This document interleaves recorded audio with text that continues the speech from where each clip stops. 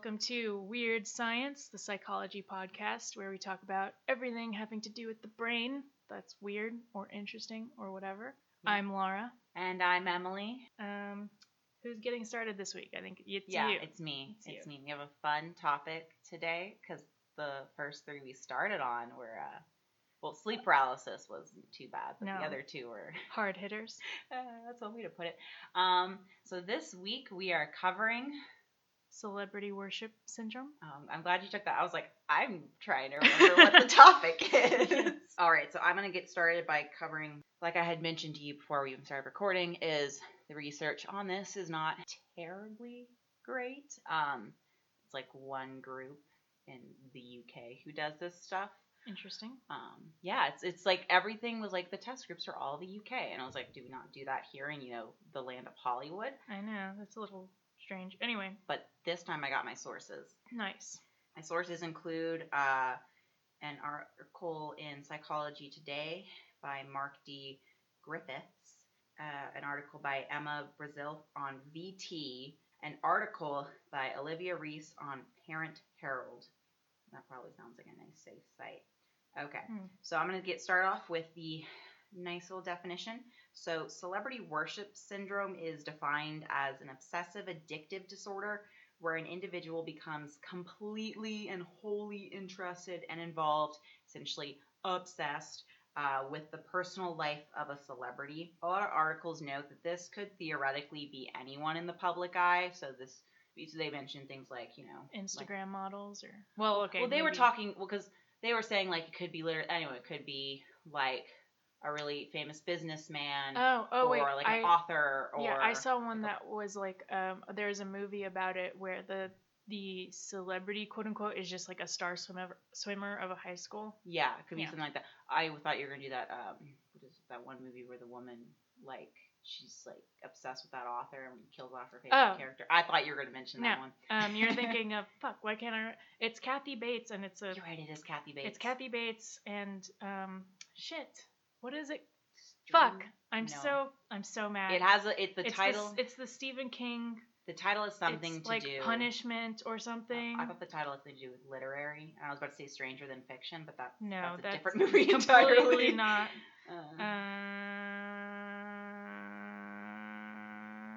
Misery. Okay. There we go. Okay. Literally, I think a podcast mentioned it, which is why it's in my head. But so yeah, your celebrity worship syndrome could focus on literally anyone who's in the public eye, but more often than not, it's someone from TV, film, music. So like what we think as kind of your actual celebrity.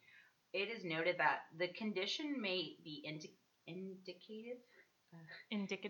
Yes, that word, of an actual syndrome. So they're saying like a cluster of abnormal or unusual symptoms, indicate the presence of an unwanted condition. As in the early 2000s, so this is one of the women, they said like there's that one like group of people who did do this, and one of them, like one of the main ones in the team, someone with a PhD, is Lynn McCutcheon. Her and her team, they used a small sample to suggest a celebrity worship dimension on the celebrity attitude scale, which is essentially a test used to find out like how you feel about like celebrities. Right. And so they found like a dimension for celebrity worship. I actually tried finding the scale. Like anytime I've ever tried to look up what kind of tests are used, I can never find it. And then a bigger sample was used by another guy whose name comes up all the time. I want to say it's Maltby's team. Malt balls? No, it's like like the word malt, like you're yeah. And then by, so it's but Maltby, something like that. Yeah. So his team, they identified 3 dimensions of celebrity worship. So it's a continuum, different varying levels. So the first level, which is the nicest level, the least worst level. Right. So this the least severe. Yeah, like it's called the entertainment social. So this relates to attitudes where individuals are attracted to a celebrity because of their perceived ability to entertain and to become a social focus of conversation with like-minded people. So basically, when you think of like just generally when you think of people who like really like celebrities, but like in a almost in a normal way, this would be your entertainment social. They like them because they're cool and they're fun, and they watch Keeping Up with the Kardashians. Right. My older sister would essentially fall into this with something like that. So these individuals, they are only mildly afflicted with this newly founded psychological disorder. Mm-hmm. They tend to be extroverts with lots of friends and were passionate about using famous people as a conversation topic. Essentially, it's all harmless stuff. They like talking about celebrities. They like probably reading and learning about them, but pretty much normal. Like, but just like more interested than somebody who doesn't give a shit. Or someone like me. Like, I think some celebrities are cool, but I don't know anything. And you don't keep up with them. Yeah. No keeping up with the Kardashians. No keeping up with the Kardashians. So, this is someone I can't even say their name. Continue. So this is someone who keeps up with the stuff, but it's this like, I want to know about this person, but it's not like creepy or weird. The next comes the intense personal. So this relates to individuals that have intensive and compulsive feelings about a celebrity. It was found that these people would have higher levels of anxiety, depression, high stress levels, increased illness, and poorer body image. This is when you start getting in the middle, things start getting worse. They're not like up around stalking yet, but they probably are obsessed with celebrities because they don't feel good about themselves. Oh, interesting. And then the final level, the ultimate level we have is borderline pathological. Oh, no. So this relates to individuals who display uncontrollable behaviors and fantasies relating to a celebrity. These individuals are hardcore devotees who are solitary, impulsive, antisocial, and troublesome with intensive traits. These are the people who feel they have a unique bond with the chosen celebrity and who are prepared to lie or even die for their idol. Yeah, that's interesting that they'd be like antisocial if they're like so obsessed with a person. Like, I don't know. Well, it's not it. Well, it's basically saying they're violent. Like if you think about. I thought antisocial didn't necessarily mean violent. Well, I mean, if you think about antisocial personality disorder, is you will have a hard time building social relationships because you're kind of a shitty person. Like you're likely to lie. You're willing to run the little guy over to do what you want because it's basically your run-of-the-mill psychopath. But in this case with these people, it's basically like, you know, when if you went online and said, I think Justin Bieber is dumb, and then next thing you know, you have women like threatening to kill you. And that's your borderline pathological, especially if they try to actually come to your house or something. Right. Those people are antisocial because they're threatening violence against you because you just said that J Beebs was dumb. Fair enough. Is he still relevant? No. Was he ever? I was like, just think of a male celebrity. Yep. That's how much I'm keeping up with it. Yep. Celebrity worship, kind of stated on this continuum, it's not necessarily a bad thing. So past studies found that worshiping celebrities both have positive and negative effects. Like those who do it for the entertainment and social reasons, they are more optimistic, happy, and outgoing. It can be fun to talk about, you know, whatever that socialite's doing. I follow Chrissy Teigen? Is it Teigen? Pretty sure. I have to follow her on Twitter. Teigen? Would it be I've always said it Teigen in my head. I've been saying it Teigen too. It's like, why just take John Legend's last name? That's easy to pronounce. Well, rude and sexist. I know. She has a brand, first and foremost, and also, there's never a requirement to take a male's last name, but at the same time, I don't know how to pronounce it. Anyway, it can be fine in that aspect when it's a bit more lighthearted, but also then people who worship these celebrities for more personal motives, they are more likely to be obsessive, anxious, depressed, impulsive, solitary, antisocial, and troublesome. Basically all the words I said before. Right. These articles are a little bit repetitive. Yeah. Yeah, because it's like the research stuff is small. It's like it seems like it's a pretty new phenomenon. Yeah, like one of the studies identified as a phenomenon. Yeah, one of the studies I think dated back to 2003. There was an article that talked about like where the term came from. I think it was like coined on like a radio show, but like one of the first articles I think was McCutcheon's was like in 2003, which is I would say it's still pretty fairly new, or we'll just say it's not a highly researched topic. So a study done by Maltby and his team, they found correlation between the pathological effects of celebrity worship syndrome and poor mental health in UK participants. So it was high anxiety, depression, stress, increased illness, and poor body image. Most of the studies that his group has done, and also McCutcheon's group have done, have been carried out on adults. But studies on relating body image that did include teens did show a relationship between intense personal celebrity worship, which was that middle ground, right. and body image. Interesting.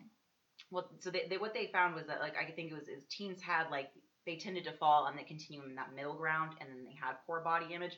And this does go away around 17 to 20 years of age, which I think a lot of us have just experienced. Well, yeah. Just poor body image in general. And then some people have, like, a celebrity they look up to, and they're like, I'm just not as great as them. Yeah. But, I mean, that's interesting because you might think that because you're obsessed with, like, a perfect image that leads to poor body image, but I feel like we definitely should emphasize that it's correlation, you know? Yeah. What I mean? Like, it's not... There's a relation between the two. Yeah. Like, just because you have a fave celebrity doesn't necessarily mean you'll have poor body image, and vice versa. Oh, yeah. Well, because people who are just like, I like to read about celebrities and, watch their reality TV shows were shown to be, like, happier. Interesting. Okay. Yeah. So it's when it's a bit more personal. I feel like it's probably these two can coincide. You feel more personally close to a celebrity, and then you also have poor body image. Yeah, and I feel like both of those things just happen to happen. Like, both of those things happen to be during high school. Like, I feel like you're just more, like, that age, your hormones are crazy, you're just more likely to hate yourself and more likely to love somebody else. Let's just agree high school sucks. And, look, I'm an adult, and I still wish I was as tall as Taylor Swift. So, Oh, really? I lost the wanting to be taller after, like, hitting 5'8". I was like, this is good. Like, this is I want to be 5'10". Yeah. I don't know why. I guess that'd be fun, Yeah. The thing is, I'm sure if I was 5'10", well, maybe I'd want to be taller. I do want to be tall. Like, it's not fair that everyone else gets to be taller. You're 5'7". I know. In my family. My aunt's 5'10". Fair enough. So I'm saying I want to be my aunt, I guess. Right. Yeah. Okay. So, also this guy, in his study, or his research, he has multiple studies.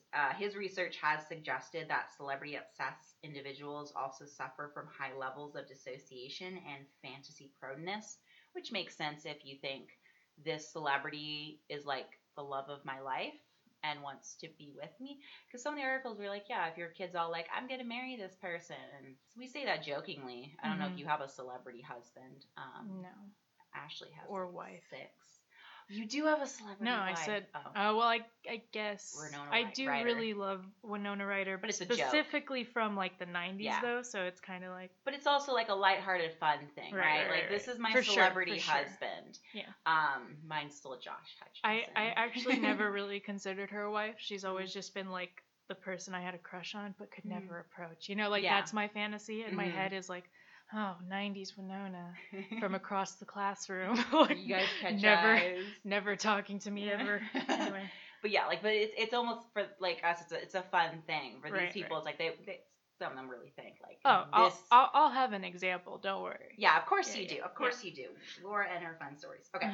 So this is a very long quote from Maltby when he was summarizing his research. So data from 3,000 people showed only around 1% demonstrate obsessional tendencies. I say it's a quote. I'm going to still paraphrase, aren't I?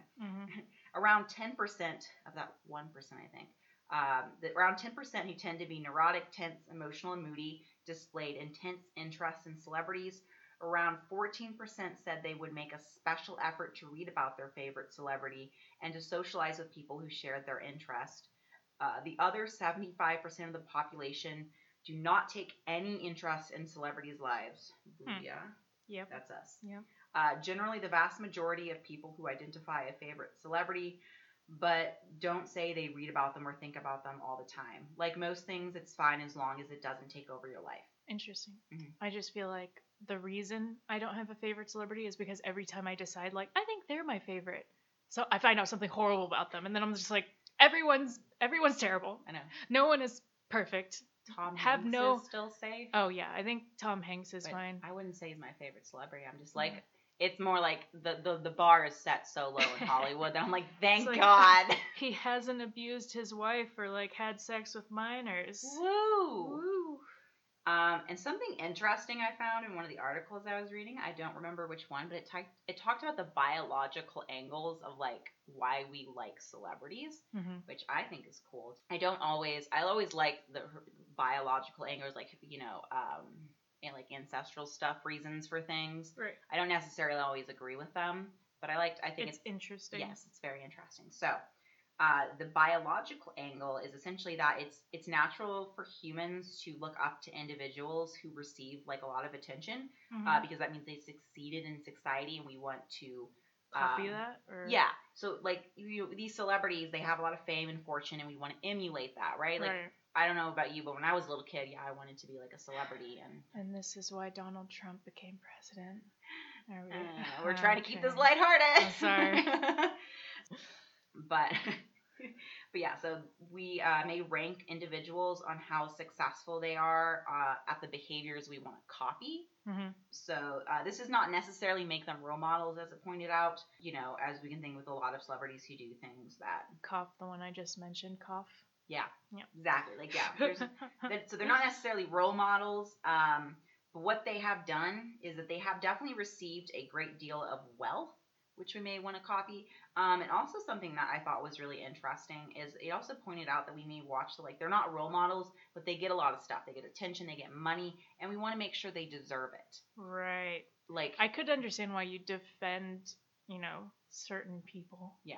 Because you want it to be okay. Yeah, you want them to, they have a lot of great stuff, and you want to believe that they deserve it. Right. So yeah, we watch them, but unfortunately, we don't be like, okay, taking it away from you. We're just like, no. They're still fine. Yep. Like he murdered someone. No, it's fine. But he's so rich and popular. He got so much money. Yeah. So yeah. Oh god. And if it's entertainment for social reasons, you're probably a good, happy, well-adjusted person. You just really like celebrities. And if it starts going more personal, obsessive stuff, you're probably solitary. You're going to be impulsive. You're going to really occupy that obsessive compulsive area. And when you start getting towards that darker end of it, it's rather than a healthy interest in the rich and famous, these people's whole lives have become about admiring their celebrity and their actions. And it said it even almost kind of resembles like almost a religious worship, where you could even say like they perform rituals, they follow their celebrity around, they may even try to collect items that have been touched by their, the object of their affection, actor, singer, musician, believing they're valuable. So yeah, it's like, here's your idol and you're going to worship it now. And then finally, although it's not immediately clear what causes celebrity worship syndrome, some experts believe that the deeper levels reflect an attempt to soothe an empty self. Oh no. Yeah. Okay. Which, okay, I get that. So then, rather than just being mere entertainment, some of us now turn to celebrity for all aspects of our lives and end up becoming emotionally involved with people we have never met. Isn't that just kind of sad? Yeah. Ending on a high note, guys. Right. This was supposed to be the fun week, Emily. Well, we did also cover a topic that involves stalking people. Fair enough. I don't know because I didn't research the cases. My cases are very dark. I probably shouldn't be blaming you for turning things dark. I'm thinking about it, and I'm like, I wonder if anyone's killed for this. Let's just say they've tried. Yeah. Well, because I think about the crime shows when they talk about stalking, and they're always all like, if they can't have you, it's a no one will thing, and they will try to murder you. Yeah, but I feel like it's different when it's just like your personal person versus like a celebrity icon that you don't really have a relationship with. Yeah. Well, when they talked about it in Criminal Minds, obviously authority here, they always, because they mention sometimes you may not even really know this person. You may have had very brief interactions with them, or they just kind of saw you and were like, you and me. Right. But like, that's also TV. I thought you were talking about somebody who had like a wife, and they're like, I can't have you. No one can. No, I meant like murder, like stalker. Oh. Okay. Yeah. Fair enough. But again, this is coming from TV. Right. Sensationalized TV. Right. I would say that any sort of stalker probably could share some traits with this syndrome. Like, I feel like they're very similar. Like, anyone that becomes obsessed with somebody else for whatever reason, like, it's going to be like this syndrome. It's going to be a bad thing. Yeah. Don't be obsessed with people. All right, so let's dive into... I have some pretty fun cases. But I like you mentioned that they want to like collect stuff that their celebrity has touched. Do you remember like when that girl was like selling her bath water? Oh my god. And then like it was like a gamer girl. Yeah, the gamer girl bath water. Yeah. And then they found out like somebody decided to DNA test it and like there was no human DNA, so it was just like bottled bath water or like not even bath water, just water. What's like isn't that fun? Well, I mean I think all she has to do is touch it. Yeah, she can touch it. She could have just sat in for a second. I say the people that purchased it got what they were coming for. I mean, there was really no way to prove that. And even I feel like if you test it, how do you know your bit's going to have the human DNA? I don't know. I just wanted to bring that up because it's funny. And but then, anyway. yeah, I mean, if you think about it, like, I'm sure maybe the first batch was actually bathwater she sat in. But afterwards, when you have that high of a demand, you just start putting water in things. Oh, yeah, for sure. Like, slapping a label on it. Yeah. Okay, so let's get started with, like, the actual cases that I pulled up for us. The first one that I have is Robert Dewey Hoskins, aka Madonna's stalker. She probably has so many. But this one actually succeeded into kind of like getting very close to her. So yeah, not fun. Yeah, so one of the reasons not to become a celebrity. Right. So Hoskins was born in Oregon at some point. I don't know. No one cares. I just know he's from Oregon. In 1995, he successfully scaled Madonna's wall, like her the wall. estate wall. What happened is he crawled around the back to like where the pool was because that's where the carport was. Okay. So he could climb onto the carport roof and then drop into the backyard. But I'm getting ahead of myself. We get more backstory. Yes. He had actually been like seen around her house for like the past like several days or something. And it was kind of hard to get like a specific timeline, but basically he had been like around the area, and Madonna even testified in court that she had been cycling one morning and cycled past him and thought like, "Ugh, who's this creepy guy staring at me?" and like went into her house and didn't really think about it until he started showing up more often and like when he finally like got into her backyard. It's so disturbing. I know, like you're just like riding your bike, all chill. Who's that crazy guy with the crazy hair? And then next thing you know, he's in your yard at night. Oh yeah. Yep. So anyway, her bodyguard, obviously saw him and like confronted him and so was. She wasn't alone. Okay, good. Oh wait, I totally forgot. Okay, so he had actually like even in the times like before he did like the actual getting over the wall, he had even like gone onto her intercom and like like the little buzzer at the gate, that celebrities have because they're celebrities. Yeah. So he like buzzed into the intercom, and I'm trying to like find where the quote is. Oh, he said over the intercom. So over the intercom, he was saying things like about, I don't know why I laughed, because he was saying things about killing her and her staff if he was not allowed inside. Oh my god. Yeah. And he was also heard saying other threats and like just various like nasty things. Yes. But when has ever threatening someone like, I'm going to murder you, has ever gotten you inside where you wanted to be? Yeah. Like, yeah, that'll work. Some guys at our door like, I'm going to kill you. Like, please come in, have some tea. Yeah. And he, at one point, slipped a letter under the gate that was found, and it was written on a religious pamphlet, which is fun. I don't know. That just adds, like, an extra like I said, creepy element the worshipping like an idol. Oh, here's a religious pamphlet. Yeah, and he had written on it things like, I love you. You will be my wife for keeps, and kiss, kiss, kiss, kiss, kiss, kiss, kiss. Did he write out kiss? Yes. Not the X's. Kiss, kiss, kiss, kiss, kiss, kiss, kiss. Anyway, okay, so he gets over the wall, and the bodyguard says he was saying things like, she's going to be my wife, and if I can't have her, like, I'm going to cut her throat. Oh. Basically. Yep. He was shot by the bodyguard and in like the leg or something. I don't know. Not like just like screw you. Just to be like you're in a yard and you're saying all these crazy things. I don't shoot, Yeah, it's just not shoot to kill. Yeah, no. And so they had to, obviously he was arrested, and then there had to be like a trial, and the defense was saying like, look, this was a guy who clearly had like issues, but you're like exaggerating to kind of cover for the fact that you shot him. Okay. And like he didn't deserve to be shot. Mm-hmm. You shouldn't have shot him. Like he's just a guy with schizophrenia, or I don't even think he had like an official diagnosis, but he's like, they did rule that he was insane. Really? Okay. And so yeah, like he's a little input the insanity plea. Yes. So basically they made, okay, so they also made Madonna testify in court, which she originally didn't want to go because she didn't. Yeah, exactly. She didn't want to have to face him, but then they were like, that's not fair for the defendant because you could be, you're framing him as looking more dangerous than he actually is, and he's supposed to be presumed innocent. So it's like biasing the jury to believe he is dangerous. That's bullshit. I know. Yeah. So like, and after this trial, there were a lot of like second looks at those rights of the victims to be like whether they want to go. I didn't really follow up on that. I just wanted to say celebrities aren't people, right? They don't have emotions. They don't fear a guy who's like threatening to cut your throat if you don't let him in. Like, and I read that they were like gonna charge her like $5 million if she didn't show up in court. So she finally like did. I mean, that's probably petty cash to Madonna, but the principle of the thing.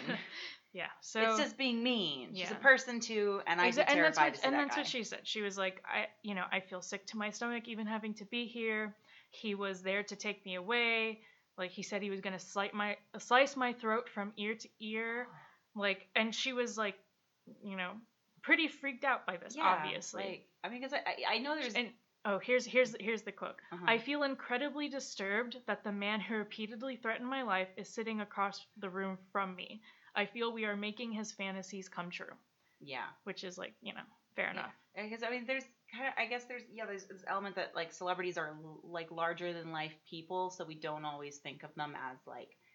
But I mean, like imagine you and me, like right, you see some guy outside your apartment, and the next thing you know, like. He's trying to get kill in, you, and you don't have a bodyguard to shoot him. Maybe like the replacement is you have a friend over or something, or like your significant other is with you, and like, but it's just like.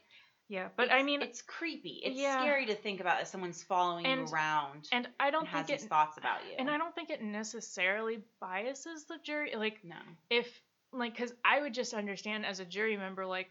Well, they're having some sort of argument, some sort of disagreement. That's why we're in court.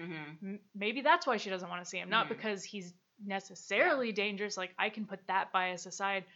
But, I still think victims' rights should be... But maybe even portraying her as a victim would be, like, against the court. I don't know. I don't know how it works because, like... I don't know either. Because, the defense's side was that he was the victim. He got shot. He was just a crazy person, and they shouldn't have taken him as a threat because he's just, insane.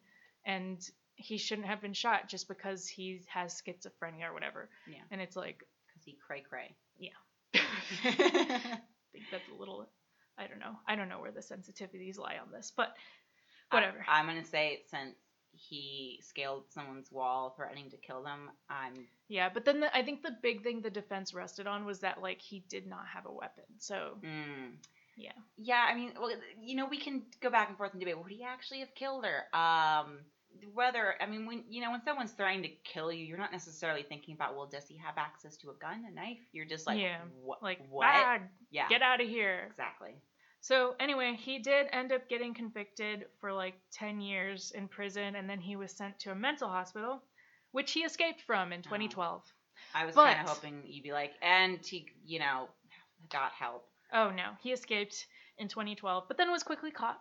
So, and then he was sent to a different, like, mental facility. Did they say how he's doing now?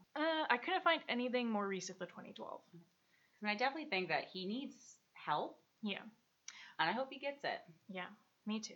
And I forgot to mention that all of my sources were from LA Times, the New York Times, and LA Weekly. Just FYI. Makes sense. Yep. Yep. Yeah, so that was really creepy. Oh, and I think he later made threats against Halle Berry, and she wanted to move to France because of those threats against, like, he basically used, I don't think he's super creative because he used his whole I'm gonna slit your throat from ear to ear thing again.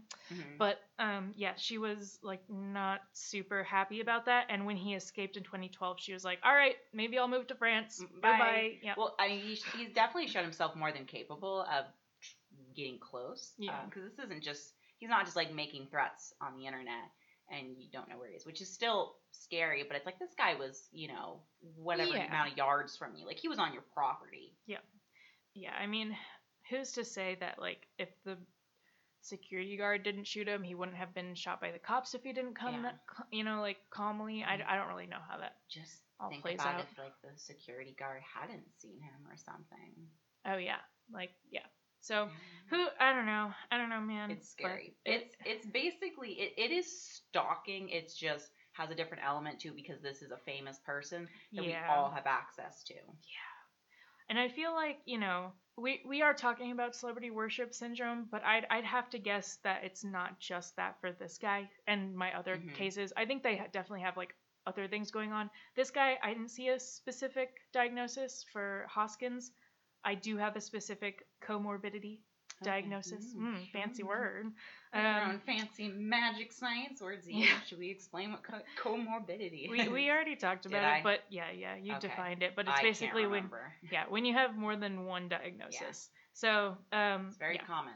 Couldn't find anything for Hoskins, but you know did find other stuff for the others. He has some sort of disturbance. Yeah. And whether it's just a multitude of things. But this, he definitely had a fixation on a celebrity, so that's why I threw him in here. Yeah. Okay, my next case is John Hinckley Jr., a.k.a. Jodie Foster's stalker. Oh. And this one's extra fun. It's extra juicy. But it's because there's like, anyway, You'll see why. You it's will. The hot goss. You will know exactly who this man is once I get into it. Okay. Oh, also, he definitely looks like Jonathan from Stranger Things. So, and it's funny because this case took place in the 80s, and I'm like, Stranger Things season 4 subplot? Like, Jonathan becomes Jodie Foster's stalker. Yes. Yep. Anyway, okay. I'll post photos of him, but he looks creepily like Jonathan from Stranger Things, in my opinion, and I've been told that I do not have a very good opinion when it comes to comparing people's faces. But, like, in my opinion, he looks like him. Okay. He was born in Oklahoma, but raised in Dallas. His parents were extremely wealthy. I'm talking the Richie Riches of Dallas. So, as you can imagine, they pretty rich.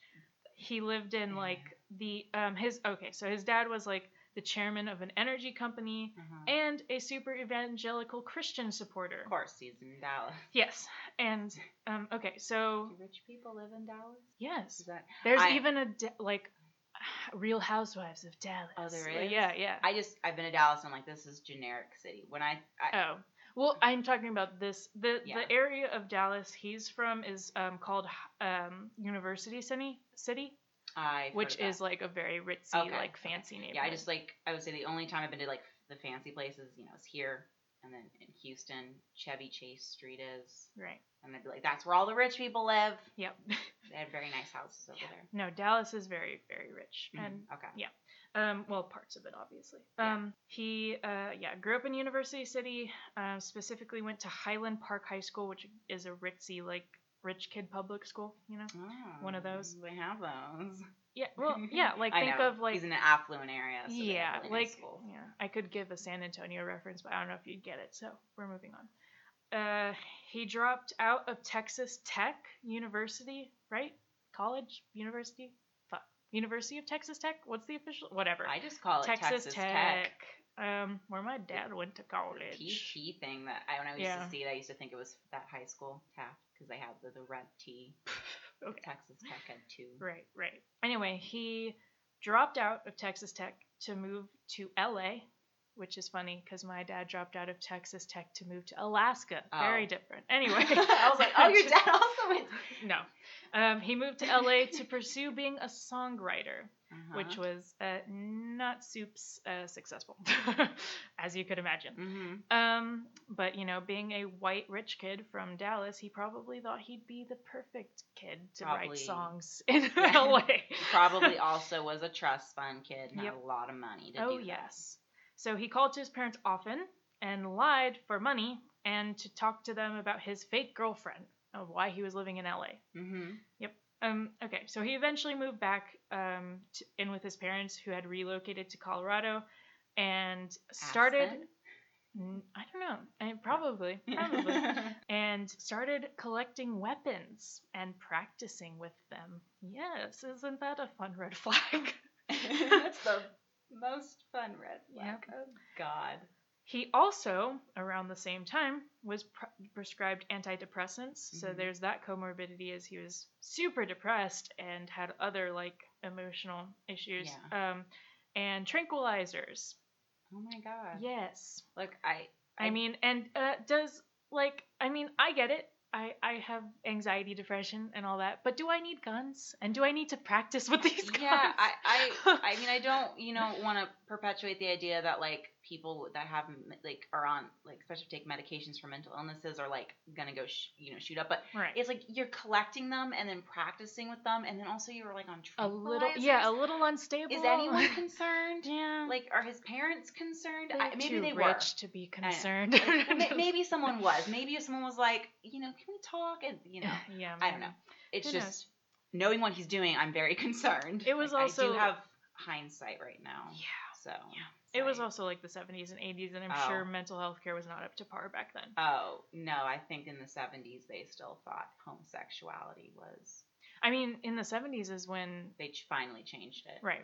It's not in the DSM anymore. Yeah, the third one. Slow coming. Yeah, but I mean, in the 70s, that's when like One Flew Over the Cuckoo's Nest came out. That book and movie. 60s, 70s. I saw the movie because of you. Yes, it's a very interesting movie and book. The book is better, in my opinion, but it's worth a read, and it's like an insider's look at what mental health facilities were like back in that time period. Terrible. Awful. Just the worst. And that was for the men. So just imagine, like, for white men, and just imagine, like, it does not get better. It doesn't get any better. For most people who aren't rich and white, it's prison is your mental health system. Yep. So, so he also became obsessed with the movie Taxi Driver, which is an extremely violent movie. And I'm not going to go like super into the plot, but if you guys have spoilers. Yeah, if you've seen the Joker, the new one with Joaquin Phoenix, it's basically like that movie. They're very similar. I know you haven't seen it, but for anyone else who has seen someone who's listening, they will know what that's about. It's basically Taxi Driver stars Robert De Niro, who is a taxi driver. Anyway, that's surprising. He becomes. And, like, he basically sees the city around him. I think he also lives in New York, which is... he's a taxi driver in New York, right. Of course. Yeah, and he sees, like, the world as super corrupt and disgusting, and he hates it, and he starts to become more and more violent in response to that. Edgelord anti-hero. Exactly. It's like I've already seen this movie I know. Or something. It's like, it's every trope ever. It is. Okay, so these are the two important things. He befriends a child sex trafficking victim played by Jodie Foster. That's important because we're talking about the stalker, who is obsessed with Jodie Foster. For a second, I didn't realize you were talking about the movie. I was like, what? Oh, no, sorry. Still talking about Taxi Driver. Yeah. Robert De Niro is a taxi driver. He befriends the child sex trafficking victim played by Jodie Foster and becomes obsessed with, like, freeing her and killing her pimp, as well as killing this presidential candidate who he dislikes because of the politics that, like, he sees him as a corrupt person, so he wants to kill this. Oh, so it's not even related to the child not really. He just want to murder you too. Well, he wants to murder the pimp because he wants to free Jodie Foster. He wants to murder the president candidate because he sees that sort of candidate as, like, the cause of even having child sex trafficking. You know what I mean? Like, yeah, it's all kind of tied together. He's just trying to. You're from one state, but you have done all terrible things everywhere. Yeah, and so like he doesn't like how his world is, and he's trying to kill these people as a sort of vigilante move of making it better.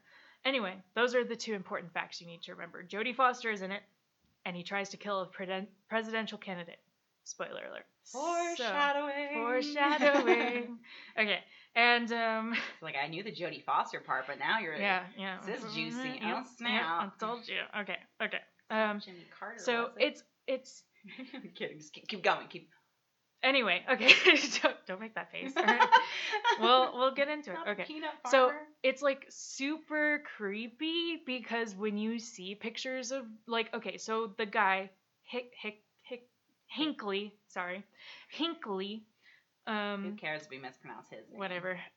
Yeah. He, like I said, he became obsessed with Jodie Foster kind of because of this film. She was 14. Oh yeah, Jodie. In the film. She was very young. I think it is very creepy. I think Jodie Foster was the one from the Levi commercials back in the day, or that may have been Farrah Fawcett. I feel like I confused those two. But I think it was Jodie Foster, where it's nothing gets between me and my Levi's. I don't know if she posed naked or something, but Jodie Foster is the girl from like Bad News Bears. She was in Contact. She's fucking. You know, Clarice. Yeah, she's got Clarice. Yeah, she's got a cute little nose. Yeah, but no, like the commercial. What is that movie? Okay, it's Silence of the Lambs. Yeah. Sorry, I was right. right. The commercial I'm thinking about. I'm pretty sure it's Jodie Foster. I just remember it was a really famous blonde. Yeah. But underage was like. Well, 15. Farrah Fawcett is a brunette, so it's probably not her. I thought she was blonde. No, I think she's a brunette. Whatever. I don't know anything. It's probably Jodie Foster then. Yeah. But it was the whole commercial was an actual commercial, and she's wearing Levi's, and she says nothing gets between me and my Levi's, implying she's not wearing any underwear. Right. And it's like hugely sexual, and she's like 15 in it. Yeah. So yeah. God. Don't know if that's Jodie Foster, but disturbing in general when children are portrayed as sexual beings. She was definitely sexualized at a young age, for sure. So poor Jodie Foster was in this movie playing a child prostitute, which I guess at least in the movie it was like Robert De Niro wasn't into her. Like he was just like a protector, like dad figure. Yeah. This guy not so much. He was like into Jodie Foster in this movie. Like, yuck. And he was like, I think I did the math, and he was like 18 when it came out, which I guess could be worse, but like still gross. Yeah, could be worse, but overall, just the idea that you're sexually attracted to someone who's portraying a he was in like his early 20s actually. Yeah, gross. It doesn't get any better. No. It can't. Super creepy. It only gets worse. And like I looked up pictures just to like reassure myself that I wasn't making a big deal out of her being. No, she fucking looks like a kid. She looks like a tiny child. It's very gross. Like, probably like a little cute face. Yep. The little chubby cheeks and everything. You're supposed to incite that maternal rage where you're like, I must also kill her pimp with Robert De Niro. Yeah, I'm sexually attracted to her. Can I get you for a night? I'm just feeling gross when I said that. Yeah, don't say that. Okay. So anyway, so he decides, he becomes super infatuated with Jodie Foster to the point where when she goes to Yale, but I didn't know she went to Yale. But he moved to Connecticut to be close to her, and she lived on I think she lived on campus, and he found out where she lived, and she's like 18, 19. He's 26 and 27 when this is going on, and he finds where she's living, like slips notes under her door, constantly calls her, like. Yeah, it's bad. That's the thing I was scared of. She doesn't know who it is. It's like it could be someone who lives in the dorms with her and has much easier access than even this man does already. Yep, it's all around disgusting. Anyway, they don't have the cool security doors we had back in the day. No, he couldn't get her to talk to him, so he fantasized about completing suicide in front of her or hijacking an airplane she'd board. Because, that's a big move to, get a girl's attention.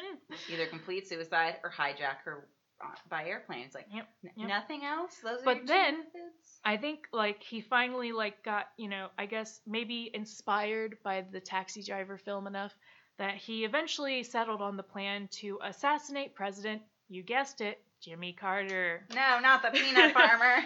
But it gets better. Oh, God. Because, so he started following Jimmy Carter around, trying to figure out, when to do the deed. And Okay. because he thought Jody would be super impressed by this. He was like, oh yeah, she's going to love it when I kill Jimmy Carter. Not even the presidential candidate, but he was actually president during this time? Yes. Yeah. So it's like, I'm going to go find a guy who is surrounded by bodyguards. Who are like, who will definitely shoot you. Okay, but then on site. I also have the question of, this was like in the early 80s, like 81, 82, before the internet. Like, how did he keep finding these people? Like, I know they're celebrities, but like newspapers only tell you like, I don't know. Like, do you just like find out where they live somehow, like a newspaper or something article, and then you just ask around town? Like, some serious dedication here. Yeah. I don't showing know. that celebrity worship syndrome. It's extremely.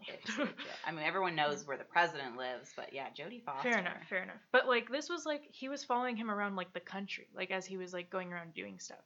Well, that would be I guess like, yeah, I guess you would. All the events. Right, like, yeah, okay, fair enough. All right, but anyway, he eventually got arrested in Nashville and was carrying an illegal firearm, so he got sent back to mommy and daddy because he ran out of money. Not arrested? Oh, he was arrested. But I think, he had enough money to bail out and then had to move back home to like, they didn't like, were like, hey, this strange man is following the president of the United States. I don't think they caught him. I don't think they had figured that out. They were just like, he has an illegal weapon. Yeah. Go back home. Okay. Yeah, they happened to arrest him. They didn't know that part yet. I'm pretty sure. Because they did not. Totally would have gone to federal prison, I think, for that. Right. So anyway, he, started more treatment for his depression, but his symptoms did not improve at that time. Okay. Fast forward to Reagan's election. Oh God. You know, probably, that Reagan had somebody attempt to assassinate him. And it was this guy. It was this guy. Oh my God. It was this guy obsessed with Jodie Foster. Okay, so Reagan became president, and I guess he had saved up enough money by the time that happened. So he decides, he's going to write to... Oh, he had been writing to Jodie Foster this whole time. Yeah, of course. But he writes a final letter to her, and I quote, "Over the past 7 months, I've left you dozens of poems, letters, and love messages in the faint hope that you could develop an interest in me. Although we talked on the phone a couple of times, I never had the nerve to simply approach you and introduce myself. The reason I'm going ahead with this attempt now is because I cannot wait any longer to impress you." How romantic. She's like, I cannot. She was a liberal. I don't know. It's like, get rid of him. Yeah. No, gentlemen. This is not how you do it. It's really not. So, on March 30th, Hinckley shot at Reagan as he was leaving his hotel in Washington, D.C.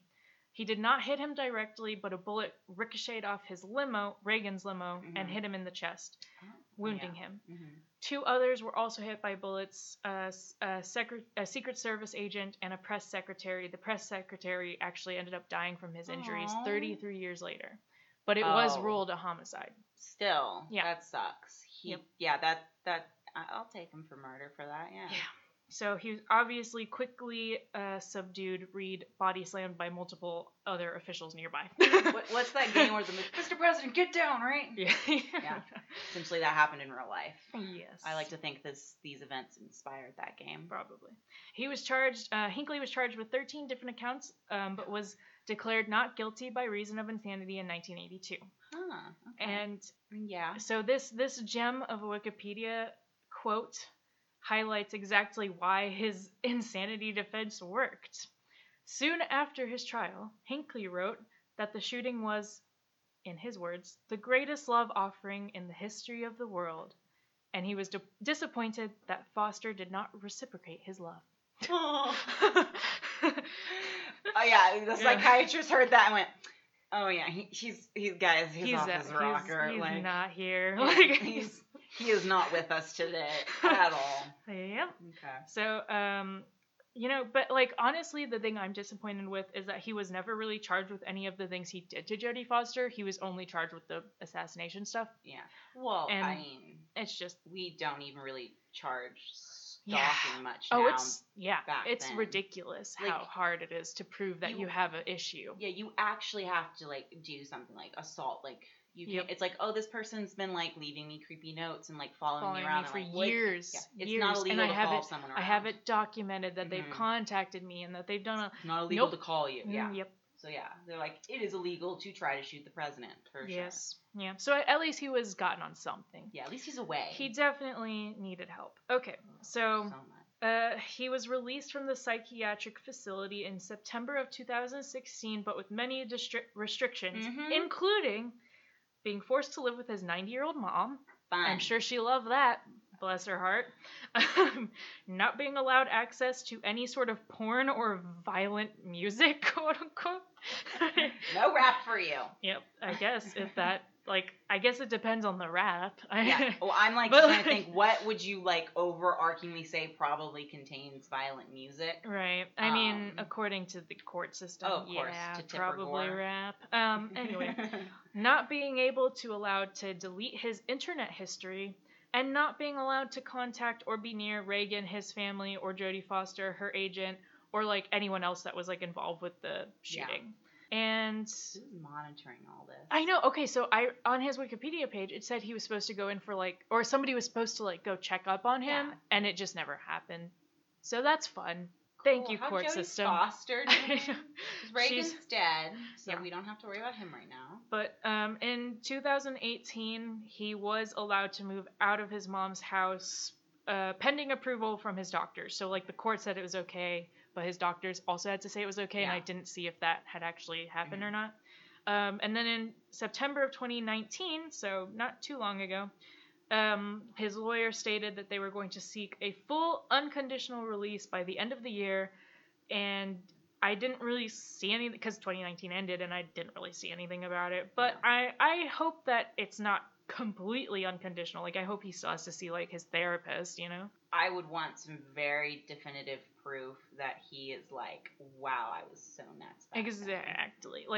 Yeah. And you should still probably see a therapist, because even if you're that was 100% totally crazy of me, I was out of my mind, that's still a lot of stuff to do, and you probably still have some shit to talk about. Yeah. 'Cause how old is he now? I think he was born 2 years after my dad, so 64. He's in his 60s. Yeah.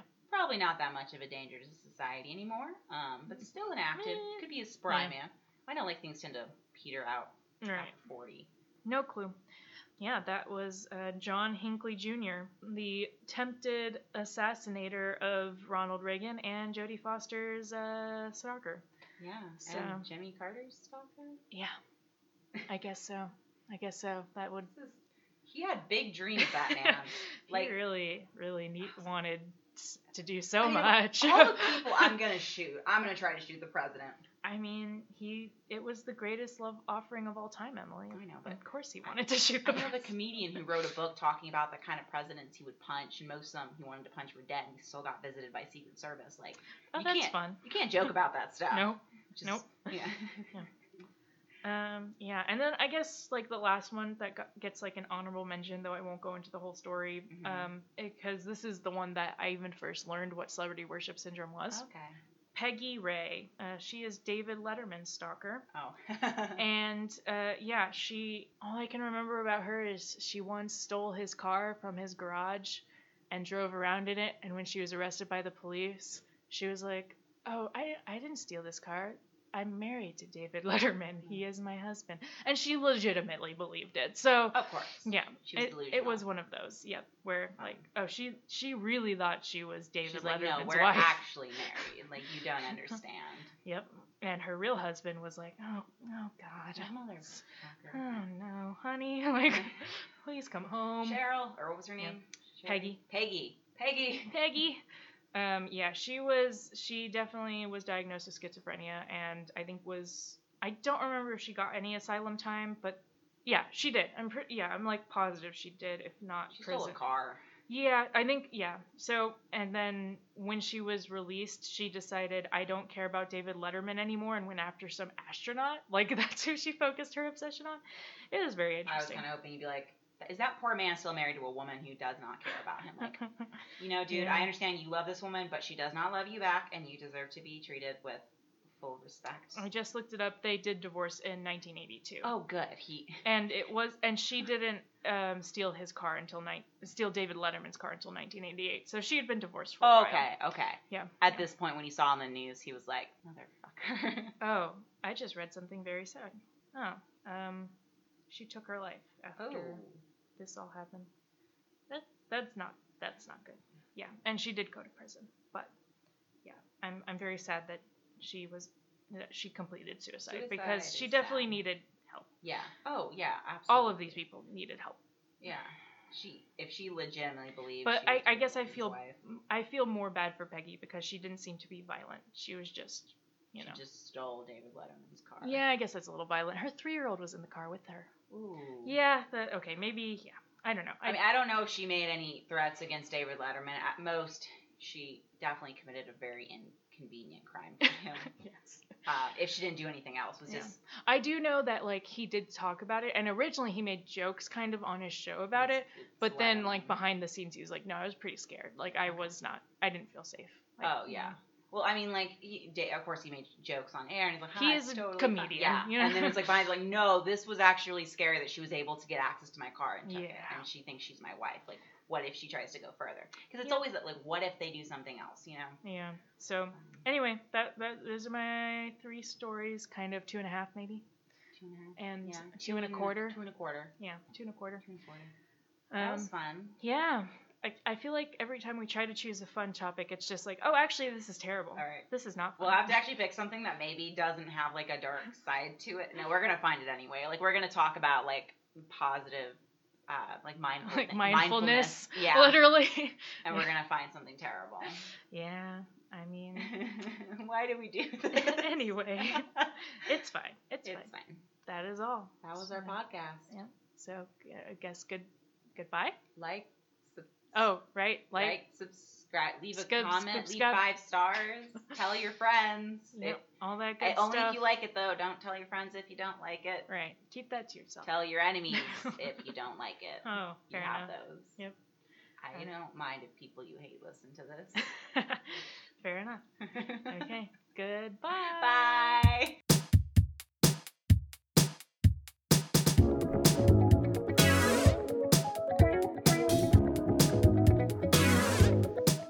As always, thank you for listening to Weird Science, hosted by Laura Moyer and Emily Gangness.